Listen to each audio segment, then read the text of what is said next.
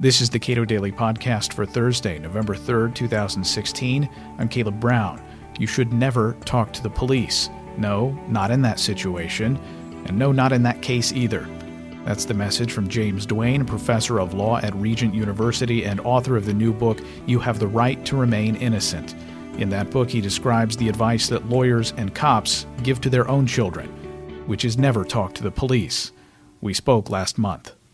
What you have to say comes as no surprise to libertarians throughout the country, many of whom came to know the case that you make in this book through the video that became so popular. And I personally have shared it a bunch of times.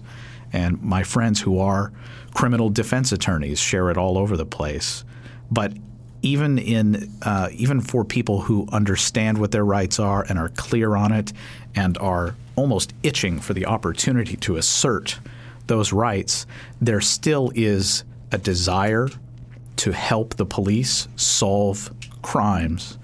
And the biggest impediment in my head is, well, yeah, I would like to help the police solve crimes, and I would like to cooperate with them in their attempt to legitimately put bad people behind bars. And of course, the title of your book is You Have the Right to Remain Innocent.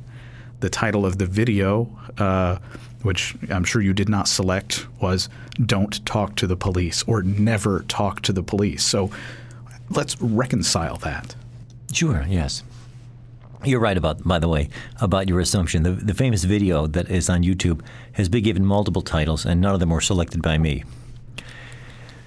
Although it is the main point behind the video and the main point behind the book is to advise people as to what they need to know in advance for those terribly unfortunate episodes that come at you without warning when you suddenly learn that you are or may be a suspect in a serious criminal investigation. And of course, tragically, there's no way to be able to predict when that's likely to happen to you. Even if you know that you're totally innocent of any wrongdoing, you have no idea whether perhaps the police have come into possession of information from perhaps from a mistaken eyewitness who says that they think they saw you commit something, and the truth is they're wrong about you, but they seem quite sincere and they seem quite convincing. And they are convincing because, after all, if it's your word against theirs, the jury and the prosecutor every time will say to themselves, well, he's got a motive to lie, to exonerate himself. There's no reason why she would lie when she says that she saw him there. But we know that mistaken eyewitness identification is a very serious threat to the administration of criminal justice. The Innocence Project has determined that approximately 3/4 of all the innocent people falsely convicted and later exonerated were convicted in part on the basis of eyewitness identification, mistaken eyewitness identification. So the problem you're describing, as I said, often arises for people when they suddenly find without warning that the police come by or some other government agent comes by. It doesn't make a difference, and wants to ask you a couple of questions about this case. People in that scenario often find that maybe if I talk to them long enough or repeat my story long enough, I'll eventually convince them that I didn't do it, even if I have no idea who the real perpetrator actually was. But that's a mistake. That's a terrible mistake because the odds that you're actually going to talk your way out of it are really quite slim. There's almost nothing you could possibly tell them. They couldn't wait until later when you've had a chance to get a lawyer to evaluate the case for you. And then the facts could be disclosed much more safely. And the odds are much greater that you'll actually say something that will help convince the police that you did it, or at least will help them convince the jury that you did it. Randy Barnett commented on your book, praised it considerably, but he brought up something that, from the prosecutor's perspective, that I thought was something that ought to stick with people, which is when prosecutors are handed a case where there is a suspect and there are perhaps charges pending. He said part of the prosecutor's job is to weed out the bad cases, and they're not being presented with an alternative case. They're not being presented with, well, this person probably didn't do it. They're being presented with, this is the person we think is most likely to have done it. And that those are different things. Yes. Yes, whenever you get caught up in the criminal justice system as an innocent criminal suspect, there's an awful lot of psychological phenomena that are working against you. One is the natural human tendency on the part of every human participant in the process to get closure. That's just human nature. All of us want to believe that if a terrible crime has been committed, there's got to be a way that we can find the guy who did it. We don't want to wrestle with or even deal with the reality that sometimes, truth be told, some very serious crimes actually do go unsolved. And this tendency, which is true on the part of the prosecutor and the police and the jury, no matter how well-intentioned they may be, all of them work against you if you're the only suspect that can be identified. You know the old adage that if you've only got a screwdriver in your toolbox, every problem starts to look pretty quickly like a screw. And if this guy is the only suspect we can possibly find or identify or locate, the son of a gun, if he doesn't start to look more and more guilty the longer we look at him. It goes from being your motivated reasoning stops being about solving the crime, and it begins to be about convicting this person. Well, if it's, and of course it is, right? Sure. And of course I'm not suggesting that anybody in the process would knowingly ever say, well, I don't really care if he's guilty. Quite the contrary. But people are surprisingly good, if that's what it takes, at convincing ourselves of the things that we need to believe to help us sleep at night. And sometimes one of the things we need to believe is that we got the right guy. If he's the only suspect that could possibly be found, letting him off or letting him go or acquitting him might mean trying to spend the rest of our life with the knowledge that I guess whoever actually committed this crime will never be caught. That's something we don't like to contemplate. That's something we'd rather convince ourselves, if we can, is not the case. And in fact, maybe we do have the right guy. The other psychological phenomenon that is certainly working against you is the way in which the various witnesses, let's say, against you, if there's several of them, tend to corroborate each other in ways that has a synergistic effect. One of the most unspeakable tragedies about the American system of criminal justice is the fact that our courts impose no limits of any kind whatsoever on the extent to which police officers are allowed behind closed doors to freely share the details with one witness of what they learned from some other witness. For example, the case of Ronald Cotton. He was a man, an African-American in North Carolina, who was convicted of raping a pair of white women who were apparently raped by the same man on the same evening in the same neighborhood. And he spent more than 10 years of a life sentence in a North Carolina prison before he was exonerated by DNA evidence. So we know for sure that he was innocent. One of the many remarkable things about his case is that the first time his picture was shown to the two victims, one of the women was less than totally confident, and the other woman actually said he wasn't the guy. In fact, when he was brought in front of her in a lineup, the woman actually picked out another man. She looked him right in the face and picked out someone else in the lineup, which in hindsight is not surprising because, after all, we all now know that he was innocent. And yet, incredibly, when that case went to trial, by the time it went to the second trial, both women testified that they were 100% absolutely certain that he was guilty, and that they said they had no doubts in their minds. It's heartbreaking to think that any jury would convict a man under those circumstances, because I guarantee you, if I was in the jury, I would have said to myself, how can we trust the word of this woman, no matter how sincere she says she is now, when we've learned during the trial that she couldn't even identify him the first time she saw his face? How could that memory be less reliable than this more recent memory? But the other thing we learned from this case, and so many others like it, is the way in which witnesses who at first may not be totally sure about the case, as the case gets closer to trial, because of things they learned behind closed doors from the police and from the prosecutor, they say, oh, he's got a record? Oh, I didn't know that. Oh, he made a confession? He made an incriminating statement? Oh, the other witnesses say that he was there? Oh, there were other witnesses? And next thing you know, sure as I'm sitting here, I guarantee you those witnesses are going to start to say to themselves, yeah, now that I think about it, yeah, he is the one. Yeah, he is. I am sure about it now that I think about it. Nowhere in the world outside of the American system of criminal justice do witnesses regularly find that their memories are getting better, more vivid, more solid with the passage of time, which is absolutely contrary to the natural human reality, but it happens all the time in our system. And all these facts conspire to work against innocent suspects. You quote Antonin Scalia in your book. If I ask my son whether he saw a movie I had forbidden him to watch, and he remains silent, the import of his silence is clear. That's from the case of Mitchell v. United States, from Scalia's dissenting opinion. What ideas did Scalia help? And I think some of my friends who are criminal defense attorneys have wonderful things to say about Antonin Scalia. Oh, yes, and you could put me near the top of that list. But what did he get the court to accept that was problematic with respect to the Fifth and Sixth Amendments? Well, God bless Justice Scalia. He was a champion for the rights of criminal defendants, as I mentioned, by the way, in the book. He once said when speaking at Wellesley University, "I ought to be a pinup for the criminal defense bar," which is absolutely true, because no other recent members of the court were so passionate and uncompromising in the defense of these rights that are set forth in the Bill of Rights for the protection of criminal defendants. But unfortunately, when it came to the Fifth Amendment and the right to remain silent, he missed the boat entirely.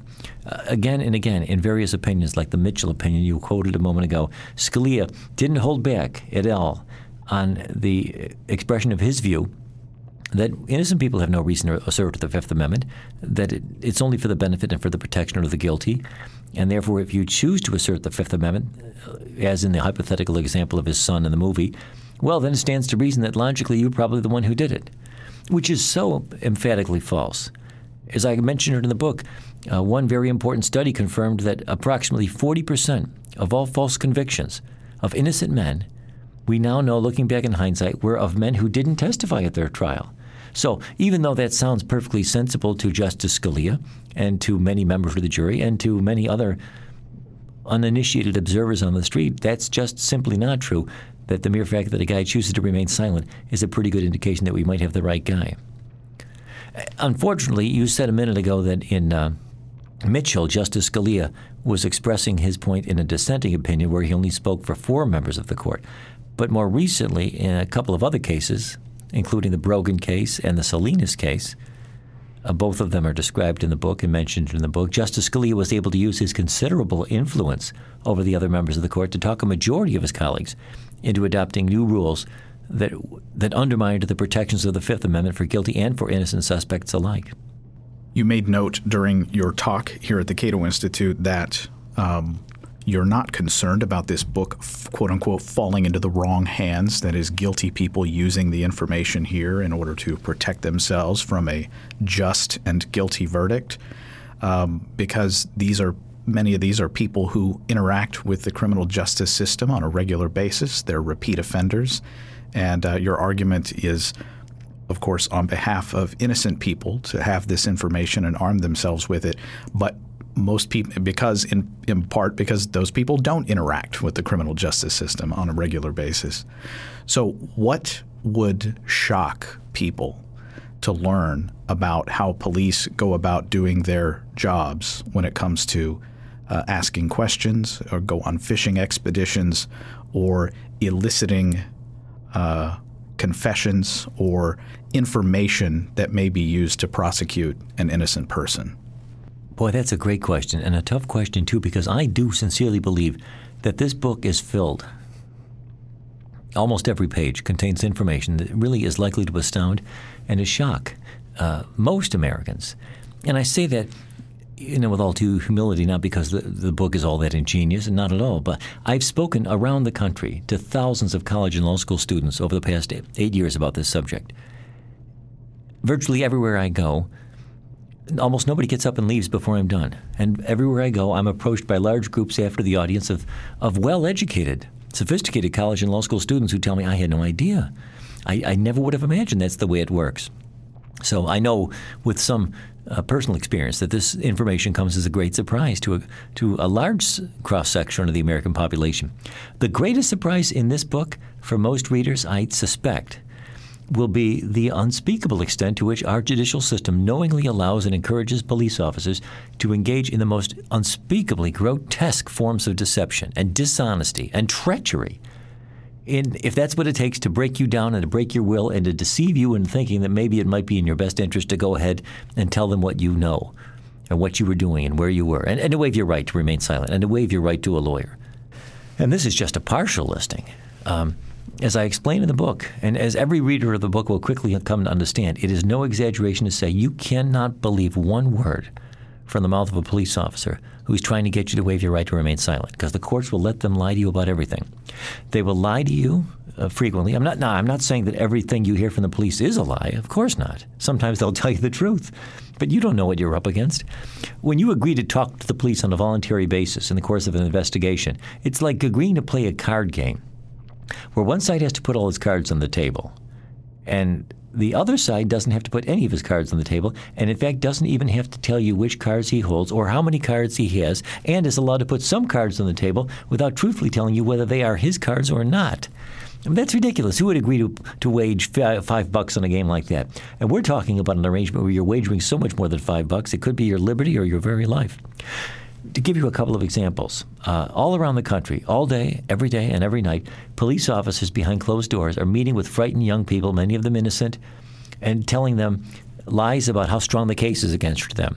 Sometimes what they'll do, if they think it'll improve their chances, they'll exaggerate the strength of the case against you. They'll falsely say, we've got 3 other witnesses who will say that you were there. Stop lying to us, Johnny. We know that you were there. We know that you did it. Your best buddy's down the hall right now, and he just gave you up. He just gave us a signed statement saying that you were the one who did it. You were the shooter. He said you were the one who had the gun.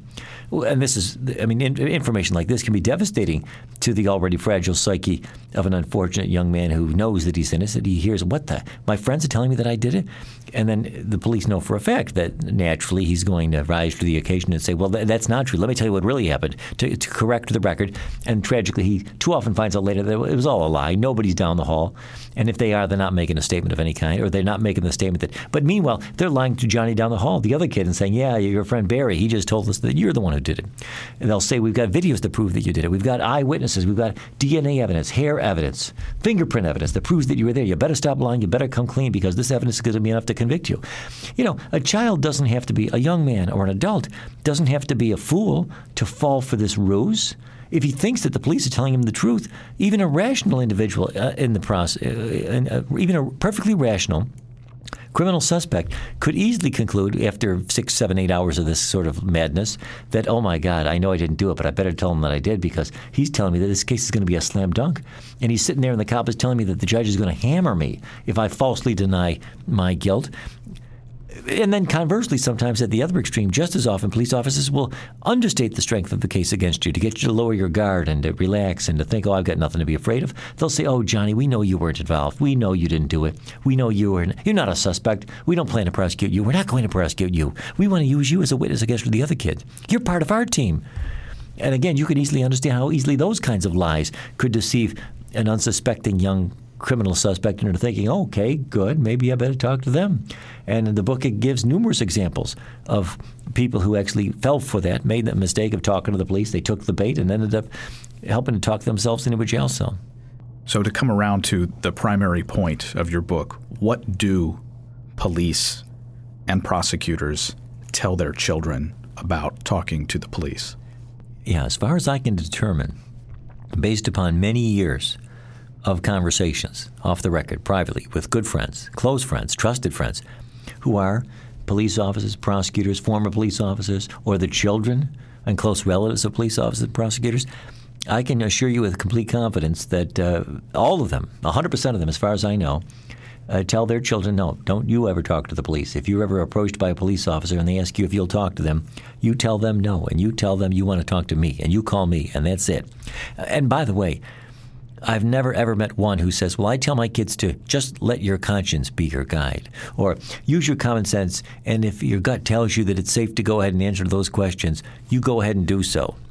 No. They say categorically, absolutely no, you don't talk to the police. I debated this subject, by the way, in front of one group of college students invited me to come and speak to them about the subject, and it was a bit of a debate that we had because they brought in a full-time prosecutor to present the other perspective. I've been involved in numerous debates like these, and none of them really turn into a real debate because almost invariably the other side of the debate, the prosecutor, without exception, will say, as Randy Barnett did here earlier today, that, well, he's right. It's true. And then in the effort to create the semblance of some kind of a point, counterpoint, or something like a debate, they'll try to drum up some sort of, but he's oversimplifying a little bit. He's leaving out this nuance, and there is this to consider. In this one occasion, as I said, I was discussing the subject with this prosecutor on the other side, and she was trying to make the point that I was being a little bit maybe too blunt in saying that you should never talk to the police, that there were countervailing benefits that you might want to take into consideration. And I promptly brought the debate to an end, you might say, by asking her a single question. I said to her, listen, do you have children? And she said, yes, I do. She said she had a student who was approximately high school, college age. I said, what if your son called you in the middle of the night And he said, listen, Mom, I'm down here at the police station, and they're telling me, and she interrupted me right there. And she rolled her eyes a bit and said, now, come on, you know that's not a fair question. She didn't even need to hear the rest of the question. She didn't even need to hear the rest of the details that I was about to share with her in my hypothetical scenario, because she had heard enough. She already knew and tacitly acknowledged that, look, that's not fair. You know that I'm not going to tell my kid to talk to the police. After she had suggested just moments earlier that, well, perhaps there's another side of the story that you ought to take into consideration. It's sort of typical of the mindset of far too many prosecutors and former prosecutors who are now judges, some of them on the United States Supreme Court, who have become outspoken proponents of the view that other people's kids really shouldn't hesitate to talk to the police. And the hypocrisy of that is really, to me, unspeakably galling. 3 years ago, in 2013, a 5-member majority of the Supreme Court of the United States, in a case called Salinas v. Texas, held for the first time that your exercise of the constitutional right to remain silent, if you're not careful of just how you do it, could very likely be used against you in a court of law as evidence of your guilt. And the prosecutor should be allowed to tell the jury about the fact that you did those things. And the prosecutor should also be allowed in closing argument to invite the jury to conclude that your exercise of the Fifth Amendment was, in fact, decent, if not powerful evidence of your guilt, which to me is unspeakably appalling. And in that opinion, in the plurality opinion in the case by Justice Alito that was joined by the other members of the court, he said, we start our analysis with the proposition that the public has a right to every man's evidence. And he cited some older cases that had used the same language from a totally unrelated context, from which he deduced and implied that when the police come up to somebody else's kid and say, listen, you mind if we ask you a couple of questions? We're just doing a bit of an investigation. It's all voluntary. You're not under arrest. But if you don't mind, we'd like to see if you can help us clear these things up.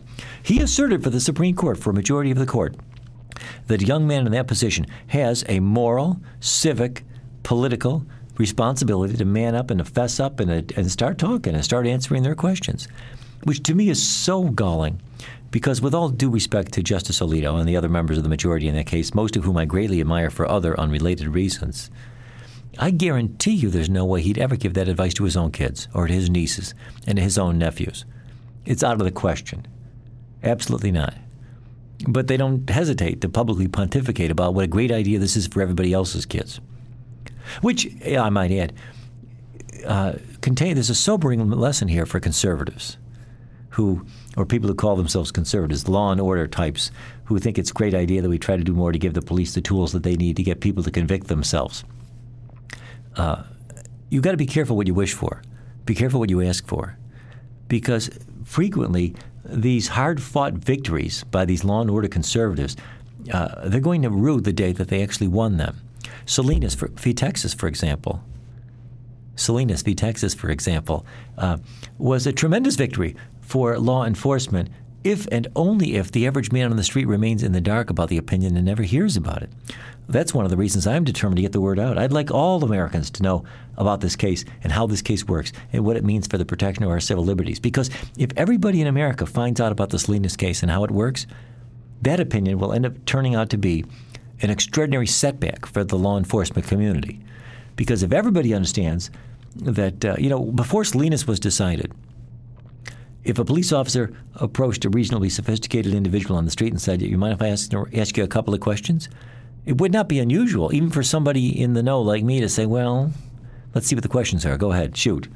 And maybe if I like them, I'll answer them. But maybe if I don't like them, I won't answer them. I might have even done such a thing, possibly, depending on what his questions were. I mean, who knows? Maybe he wants to sell me a ticket to the policeman's ball. But after Salinas, that is not going to happen. Nobody who's read about that opinion or who listens to this podcast is ever going to talk to a cop again. Because if a police officer comes up to you today and says, hey, you mind if I talk to you? The correct answer now is no, I will not. Am I free to go?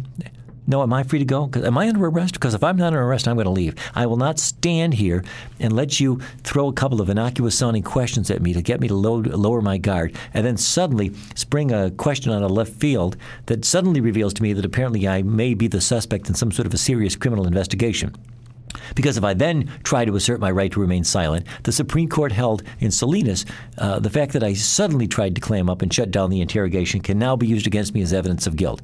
And might I add and emphasize for your listeners that, those who want to vilify this as well, there you go, that what do you expect from conservative Republican justices? This outrageous result was one that was advocated in the Supreme Court by the Justice Department of President Barack Obama.